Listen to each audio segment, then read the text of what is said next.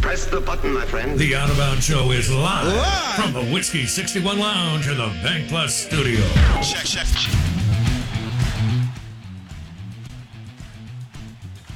Man, we've got a crazy QB room in Oxford that we don't know what it's going to look like over the next few months. And then baseball season starts Friday as the reigning national champs take on Delaware. And according to my weather app, the high is going to be 41 on Friday. So bundle up, all you crazy, rabid college baseball fans. The high's a whopping 47 in Starkville, for whatever that's worth. Both teams going to kind of kick it up a notch. Ole Miss, it looks here, is going to play at 4. I don't know if they're going to move that up or not. Mississippi State's going to play at 3. And then I see a noon first pitch for the Rebs on Saturday, which is smart. Get a little sunshine. Out of Bounds, ESPN 105.9 The Zone, brought to you by RPT and Rick's Pro Truck, number one Jeep truck accessory stores in Mississippi. ricksprotruck.com, RPT in Gluckstadt, Flowood, and RPT Commercial. We're going to go to the Farm Bureau Insurance guest line and welcome in Stephen Willis with Locked On Ole Miss to talk Ole Miss football and baseball. Stephen, good morning. How are you? How you doing, Bo? You doing all right? I'm doing well. I'm even better now that we've got all this these transfers coming into Ole Miss, because it's plenty of content for me this spring, maybe even wrap it into this summer. How do you see this? I mean, I thought Jackson Dart had a really good year considering. They didn't have a great wide receiver on the roster, which is unusual for Ole Miss most of the time, the last 12 years or so. But then he goes out and gets Spencer Sanders from Oklahoma State and Walker Howard from LSU. How do you see this thing playing out this spring or summer? Well, on my show, I had Bill Flowers. He came on and he broke down Jackson Dart, his first season as quarterback, and he really stuck on the fact of his inability of usage of the middle of the field and the inability to get the ball out of his hands quickly. And I think that became more of a problem as the season went on and the teams got a little bit better. But Lane Kiffin seeing that is like, okay, we need to get Jackson to where he needs to be. And Jackson can absolutely do all of these things. But the only thing that's going to happen is if competition raises that level, that's really the only way to quickly raise that level. So you bring in a Spencer Sanders, who statistically is kind of the same quarterback as Jackson Dart. They may do it different ways, but you look at the numbers, they're eerily similar. So they're going to go back and forth, and they're going to go at it. But this is the key, Bo, that I think everybody needs to know. And this is just my opinion, but this is the 2 scenarios out of 3 that Lane Kiffin wants to have happen next year. And that is either Jackson Dart wins the job, balls out, and goes pro, or Spencer Sanders just wins the job. Because at the heart of this, I think 2024 becomes the target for Ole Miss, the 12-team playoff, everything. And then you have a quarterback down there, Walker Howard, who, if you look at his huddle film, it looks like Matt Corral in 2018. Matt Corral in those early years, something that we've already seen what Lane Kiffin can do developing that quarterback. I think that becomes the target, and they just want whoever to win the job this year to really ball out and just open it up for Walker. That's just my opinion. So how do you, Stephen Willis with Locked On Ole Miss podcast, what if Spencer Sanders wins the job? Here's my theory this day and age, Stephen.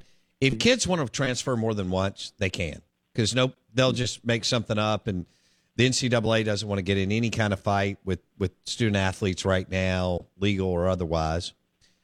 So if Spencer wins it, don't you think Dart finds a way out? And if Dart wins it, what does Spencer Sanders do? Leave as a graduate transfer? How does this look? Well, that's weird, because some schools have rules like a certain minimum number of credits have to be taken at that institution to graduate. So Spencer might not be able to graduate in one semester at Ole Miss. I'm not exactly sure about that rule, but I think you would have to think that Spencer would try to do that, but he would be in a severe disadvantage if he attempted to transfer, because everybody else, you need that spring, you need that time. And all of a sudden, maybe Spencer drops down to a Tulsa or something like that, to that level, but to get to the competition that he actually won at the Ole Miss level, the Mississippi State level, the Auburn level, that level, he will be at a severe disadvantage if he were to lose the job, in my opinion. Okay. So you could see all three of them on the roster, because one will be named starter. And you feel confident Walker Howard, like you said, is the future, but you could see all three on the roster Labor Day weekend, regardless of who wins it? Yeah, potentially, just because of the logistics of getting out. And now, if Jackson were to lose that job, it would be a little bit of a different story because he has more time. He has a redshirt year. Mm-hmm. He can do that. So if he decided to go back to Utah, he could do that. But for Spencer Sanders, he's kind of stuck, and Walker Howard's not going anywhere, because I do think whoever wins the job is going to be the number one. Walker Howard will end up being the number two, and the number three quarterback is going to be who loses that job, in my opinion. Okay. So the options could be Spencer Sanders, if he doesn't win it, moves down, or maybe graduates at some point, mm-hmm. June or July. Jackson Dart, he's burned it, but I'm still not convinced that you can't bounce twice. I'm just not. Okay. And then Walker Howard becomes the number two. Who do you think will win it? Or no idea? I have no idea. Like I said, Jackson and Spencer are statistically the same quarterback. I think Jackson has all the talent in the world. He's a former Gatorade National Player of the Year. Anybody that's throwing dirt on that grave is making an absolute mistake. I do think Walker Howard's the future. But if you said, hey, Lane Kiffin, what do you want? I do think he would like Jackson Dart to ball out in 2023 and go pro. That's just my opinion there. Okay. So you don't think Kiffin is totally soured on Dart? No, I don't think so. I just think there's some holes that developed in his game and that was in his game that did not get addressed as quickly as he hoped it would, that he thinks competition would do that. This is all fixable stuff. I mean, Jackson Dart, if he gets the ball out of his hands quickly, uses the middle of the field, runs the offense the way that it's meant to be run, he has all the ability to do that. I do think he's in love with the deep ball at the moment for whatever reason, and the lack of an Ole Miss elite slot receiver and a tight end hurt him. So we'll see if Michael Trigg develops this year, if Jordan Watkins takes a step in the slot receiver position, somebody like Caden Lee or somebody in the middle. Maybe it looks a little bit different, but we'll see. This is a huge spring for Jackson. Spencer Sanders coming off of his shoulder thing at Oklahoma State. We'll see where that was.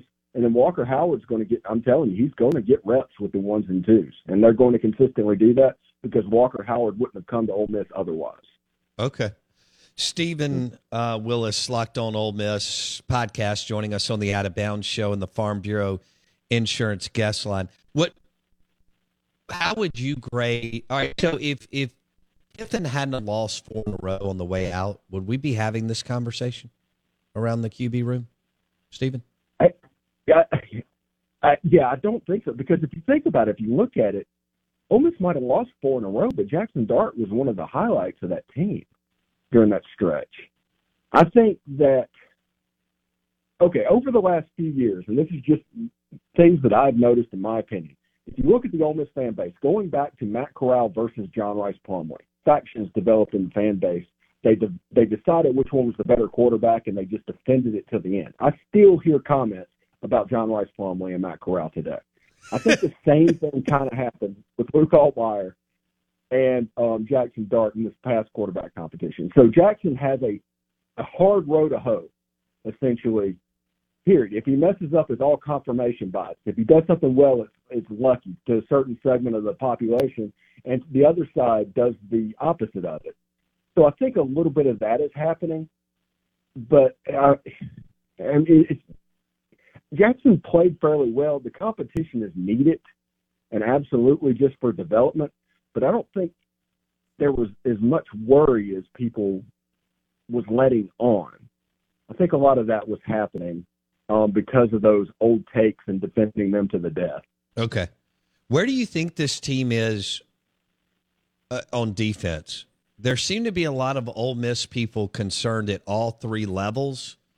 I know there's talk of getting some work done in the May transfer portal. I mean, maybe a little bit. I don't know if it could be like earth-shaking. You may believe it could be. Where are you on the defensive side of the football? I think the defensive side of the ball, it could be a little clunky in year one because going to a Pete Golding defense from that 3-2-6, it was a weird defense. It was essentially a defense that was anti-air raid. It was put there for that reason. Basically, it gave Matt Corral fits in 2020, and Lane Kiffin fell in love with that. And that was really good. You had Mississippi State doing what they're doing. There was a lot of Alabama doing what they're doing. It was designed to affect that offense. But the difference between the SEC and the Big 12, per se, is the Big 12 will put a square peg in a round hole over and over again. And the SEC, once they figured out that they could run the ball 5-6 yards of play and just get that every time, the coaches took it. So the personnel was recruited for that defense. Pete Golding runs a little bit different stuff. The jack linebacker comes to mind. Like the Ole Miss recruited on late signing day 2 or 3 players that fit that position because they didn't have it.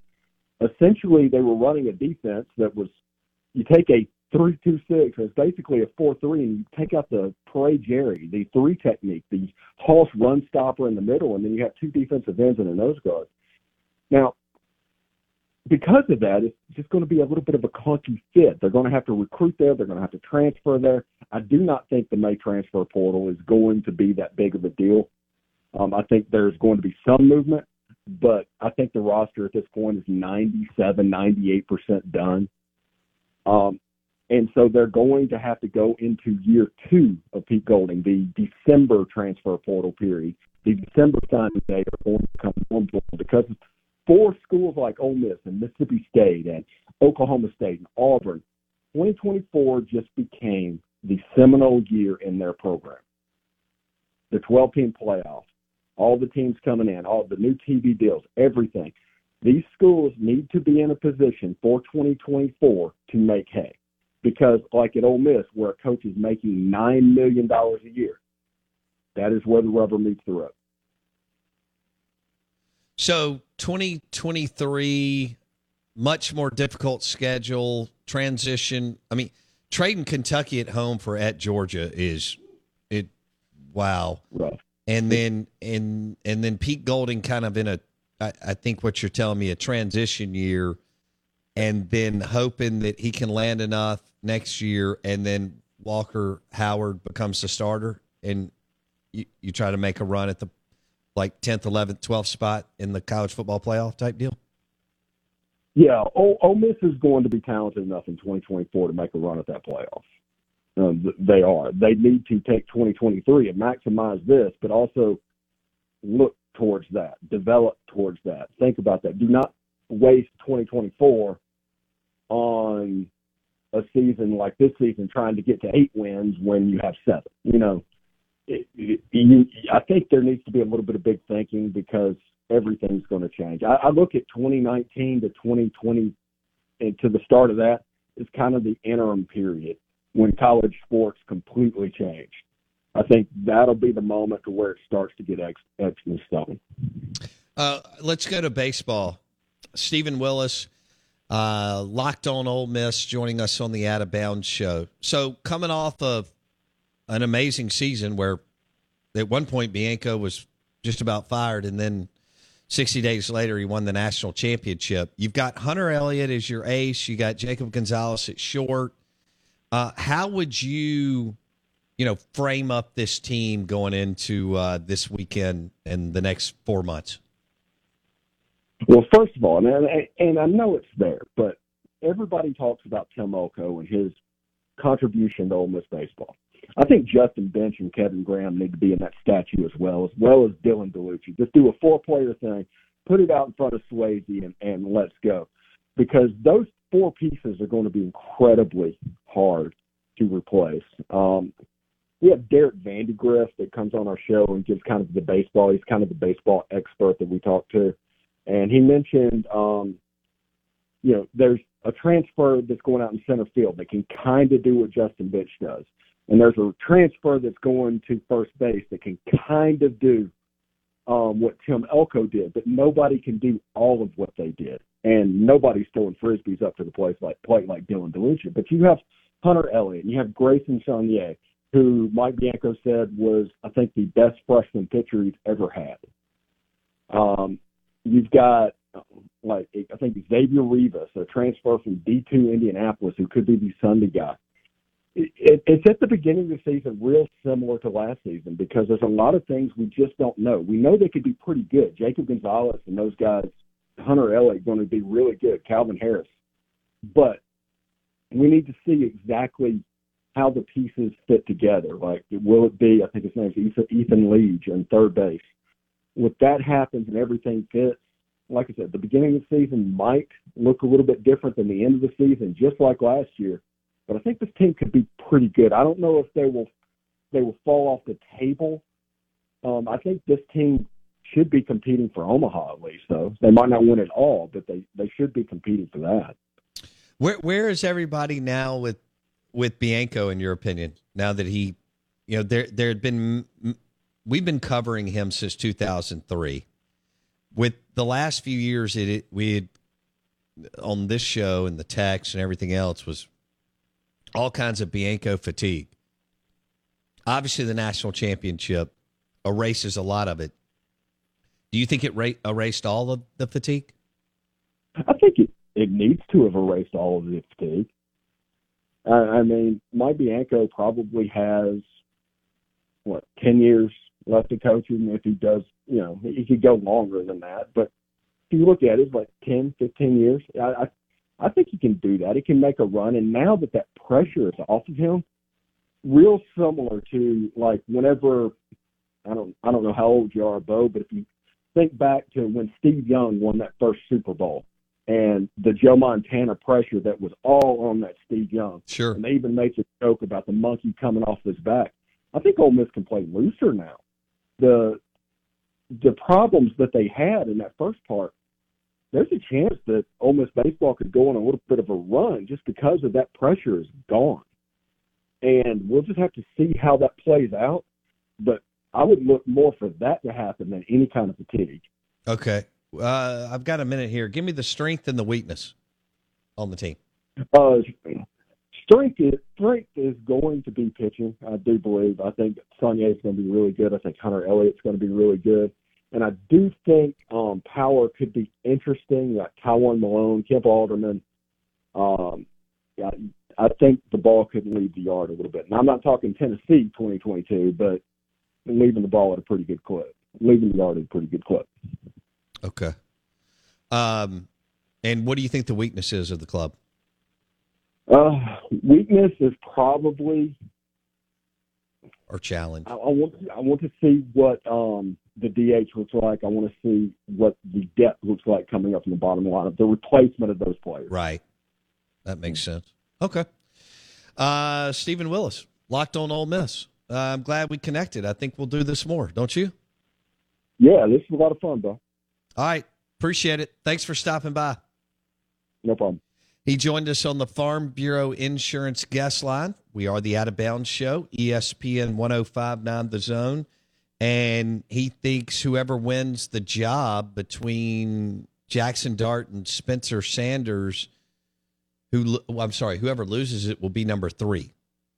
That number 2 will be Walker Howard. And that they'll rep him as much as they can, knowing that he's the future, and this will be it for Dart and Sanders in some way, shape, or form. Whether one transfers or Dart tries to go to the NFL, or Sanders, if he doesn't win it, transfers down. Of course, if he wins it, he's done, right? I mean, he'll play, and then I don't know if he can go to the NFL, but he'll give it a shot. Yeah. Are you buying that Lane Kiffin and Ole Miss can think in the manner of we're playing for 2024, because I don't think that's how coaches work. No. I think Lane Kiffin's going, how many games can I win in 2023? No doubt. I think that, I don't know where they're going to land because of the switch with grabbing Georgia. Well, we say you start 0-2, right? Georgia, Bama. I mean, we said it about Mississippi State. I think you have to say the same thing about Ole Miss to this point. Yeah, they're playing with 10 games. You haven't shown that you can beat those teams, so why would we come into the season thinking you can? And at Georgia, just to pull that is brutal. We talked about Leach pulled Georgia twice in his first 3 years. Maybe better to play them at Georgia, though, because then it probably means you have a better winnable game at home. That's right. I mean, you're not beating Georgia at home or away either, so it doesn't matter. They get Vandy at home. Yeah, I mean, that's one you could play anywhere. And Arkansas. That's one you won at home, because you can beat Arkansas at home. It's hard to beat them at Arkansas. That's one where, like, who cares where I play Georgia? And I'm probably getting dragged. Mississippi State has to go to, they're all three very similar, right? State, Ole Miss, Arkansas. Yeah. MSU has to go to Arkansas. Arkansas just gets the best East pool because they always play Missouri, right? That's the catch. Ole Miss gets the best playing Vandy, yes, that is advantageous for the Arkansas Razorbacks to get Mizzou. Yeah, for sure. It's a big pull. Speaking of which, we're big debate, and we didn't get into this as much last week with the Super Bowl, but we'll have plenty of time this offseason, how they do the models. Is it going to be a 1+7, 8 game schedule, or a 3+6, 9 game schedule? You really feel like it. It's got to be 3+6, ESPN, right? Disney will come to the table with more money, and unfortunately the conference will take it. And so who are your three? That becomes the end-all, be-all question. Who you get paired with, because there's probably not another shakeup coming anytime soon. So your three... You got to avoid Bama. Your three permanents will shape the next 20 years of your football program. Yeah, and Ole Miss has had a much easier road because of the Vanderbilt draw every year. Yeah. And as Bartu says, they're not just the worst team in the conference. They're the worst by far. One of the worst in Power 5. Yeah. Yeah. So how is that? Is Ole Miss going to be able to pull Mississippi State and Vandy and another team? Boy, that would be... You talk about living right. Yeah. I'd be putting all my lobbying dollars behind how do I get my best three. Mm-hmm. I don't know what I got to do. How many houses Sankey needs bought? How many boats? If I can get that number from Hugh Freeze, whatever I got to do. Who's Georgia going to pull, and who's Bama going to pull, and who's LSU going to pull? Was Auburn really going to pull Georgia and Alabama in their three? No. Because that would be insane. I don't think. But see, nobody's told me. Someone's getting screwed. Like, someone's getting a threesome that is awful. It's just who's it going to be? Oh, man, live in the Bank Plus studio. Bank Plus, it's more than a name.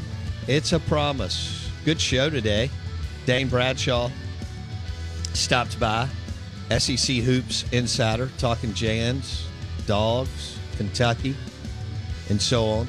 And then Stephen Willis, Locked On Ole Miss podcast, hung out with us and discussed the QB1 room. It is very, very crowded. We'll see what shakes out. And some Ole Miss baseball. Their preseason top 5 and top 10 in several polls. If you missed anything, hit Apple Podcast or Spotify. Search Out of Bounds with Bo Bounds. We'll see you tomorrow.